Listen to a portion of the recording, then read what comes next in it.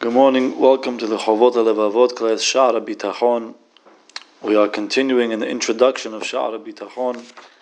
Chovot HaLevavot now goes on to enumerate some of the advantages that a Baal Bitachon has, which pertain to this world, which pertain to things that are, so to speak, physical a little bit more, and they're more down to earth in this world. One of the toilets, one of the advantages of a Baal Bitachon is that a person who has bitachon is able to reach something called osher. Osher with an aleph, which means so to speak, a plentifulness or a satisfaction, feeling full and feeling good about Olam Hazeh, and he can feel full with himself. Why? Because a person who has bitachon has no worries that people have in this world. He's calm, he's relaxed. And a person who has bitachon doesn't chase the different ta'avot and the different things of Olam Hazeh that the world has to offer. Because a person who has bitachon, he lives in constant calmness and security in Hashem. That whatever Hashem gives him, that's what he needs. Whatever Hashem doesn't is because it's not good for him. And therefore, whether it be a time of famine or a time where there's plentiful food, this person has zero worries.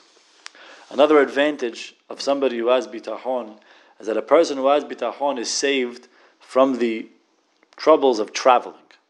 Especially in those days when a person traveled, it could be dangerous. And aside from being dangerous, it was something that was very taxing on the body, and it could cause a person, his days to be shortened. It could cause a person to shorten his life. Chovot HaLevavot brings a story about a person who was a religious man, and one day he went to travel to go do business in a certain city. And he met a goy. And he told the goy, "How foolish are you people that you bow down to an idol? A piece of wood does nothing. How foolish could you be to bow down to a piece of wood?" Says the Chovot HaLevavot that the goy answered this man and he told him, "And you, who do you believe in?" So the man told him, "Ani ovedet haboreh. I serve the Creator. Hakol yachol, the one who can do anything. Hamechalkel hayechidi, the only one who gives sustenance. Hamefarnes she'en kamohu, the one who supports people and there's no one like him." So the goy told this man, "Ma'asecha sotrim et devarecha, your actions are a contradiction to your words." So this man asked the goy, "How so?" And the goy answered him, "You said that your God is the one who's able to support and give sustenance to all things." He says, "If that's true, why do you have to travel all the way away from your house to this city to find your parnasah? Can't your God give you your parnasah where you live?" This man had no answer for the goy. Says the Chovot HaLevavot, this man turned around and he went home, and from that moment on he accepted on himself to never travel anymore and to never run after the inyanim of Olam Hazeh.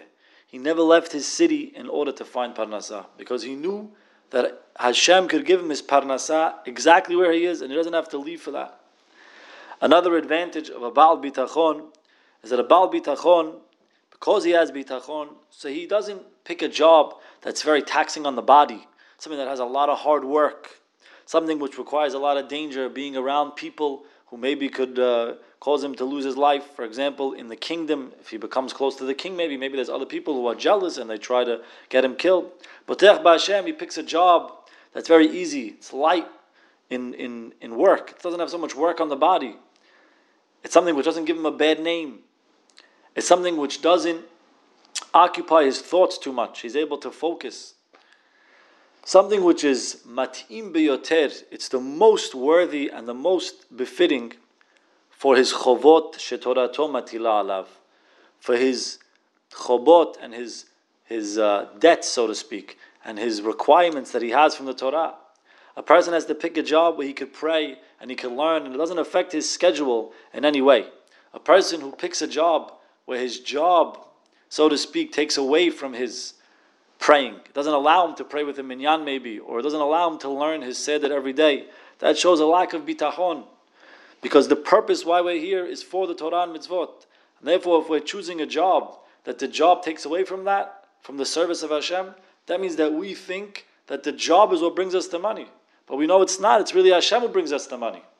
And of course, that was the test of older generations to work on Shabbat or not to work on Shabbat. A person who's acquired the level of bitachon is able to have a clear view and a clear understanding of this, that there is no sense in doing something against the Torah in order to be able to have parnasah. It won't even get him anywhere. And another advantage of a Baal Bitachon is that a Baal Bitachon has no agmat nefesh. He has no worries, he has nothing bothering his soul, nothing sitting on him and causing him pain in his mind. For example, let's say he bought some goods and now he can't sell them. Or somebody owes him money, he can't collect it, he's having trouble collecting it. Or if he gets sick, he won't be afraid and start worrying. And I want to read these words inside, because he knows Hashem is worrying for his needs more than he himself is worrying for his needs. And Hashem chooses what's good for him more than you could choose what's good for yourself. The Pasuk teaches, Ach lelohim domi nafshi. Only to Hashem is my soul quiet, which means only to Hashem do I place my hope. Ki mimenu tikvati, because from Him is where all my needs come. From Him is where I place my hope, because only He knows what's really good for me. Have a great day.